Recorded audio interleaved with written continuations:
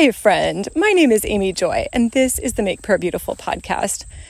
I wanted to wrap up this little series on the different ways that people can hear God's voice with a prayer of impartation that you would be able to hear his voice better.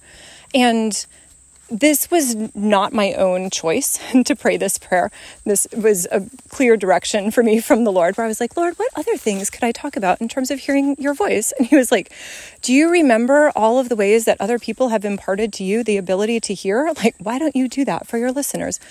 So let me just talk briefly about impartation, and then I will pray. So I think in the spirit, we have to fight our battles, but I think it's also really clear from the scriptures that there is a transference that happens. Maybe you could call it cheat codes, or I don't know how else you would put it, but Paul tells Timothy, be sure to stir up within you the gift that was given to you through the laying on of hands. So this would be a time of impartation where other believers gave Timothy certain gifts, and he needed to make sure that he kept those going. And I don't think that this is something we talk about a whole lot, at least not in most of the churches I've been to, but I don't know if you've also had this experience. I know when I am praying with my sister, who is very gifted in seeing, I am able to see a lot better. When I am maybe praying with somebody who I would view as very wise, then I don't know that I get immensely more wise, but I always feel a little bit more like, oh, these are really good insights that are coming to me.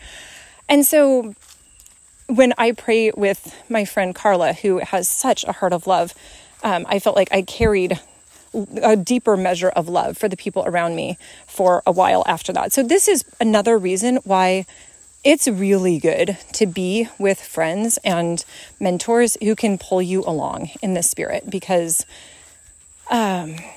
there actually are things that you can get from other people that you wouldn't get just of yourself. So, okay, I'm going to pray now. So Lord Jesus, I thank you that you say, my sheep hear my voice, and I know them and they follow me. And so, Lord, I'm asking that in the way that you have given me over the years, teachers and guides who have helped to clarify for me what it looks like to listen to your voice, who have been so patient with me as I've had questions, that you've given me people who have always pointed me to you. I thank you for that, Lord. And I ask that the gifts that you've given to me, I ask that you would bless those listening with these gifts and more. Lord, I thank you for my friend Lee and her picture of the chute that's coming down from heaven with gifts just zooming down to each one of us. And so, Lord, I'm asking that you would be giving these, my brothers and sisters, the ability to hear and see and feel and sense and discern. Lord, that you would open up the scriptures, that you would open up nature, that you would open up your ways to them, that they would have such a deep and abiding sense of how gracious you are, of how good you are. Lord, I am asking that you would ignite them to be hungry, to hear from you in new ways, that you would ignite them to be excited about the work that you're doing and to partner with you, that they would have new ways of seeing, new ways of hearing. Lord, I didn't even cover dreams, but Lord, that you would give them dreams, that you would give them visions, that you would release their bodies to be able to sing and dance. Lord, I'm asking that you would release their senses, Lord, that their physical bodies would feel what you want them to feel, that they would see what you want them to see, that they would hear what you want them to hear. Lord God, that you would give them the mind of Christ, that they would be thinking your thoughts and that they would be praying your thoughts.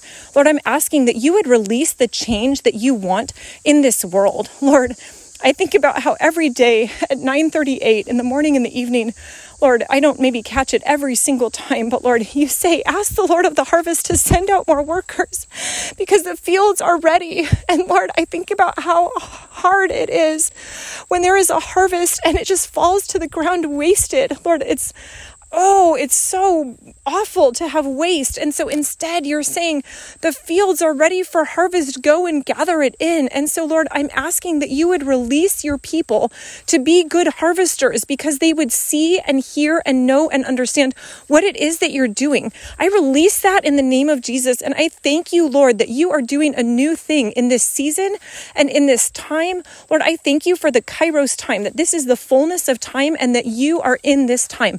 I thank you, Jesus, in your precious name. Amen.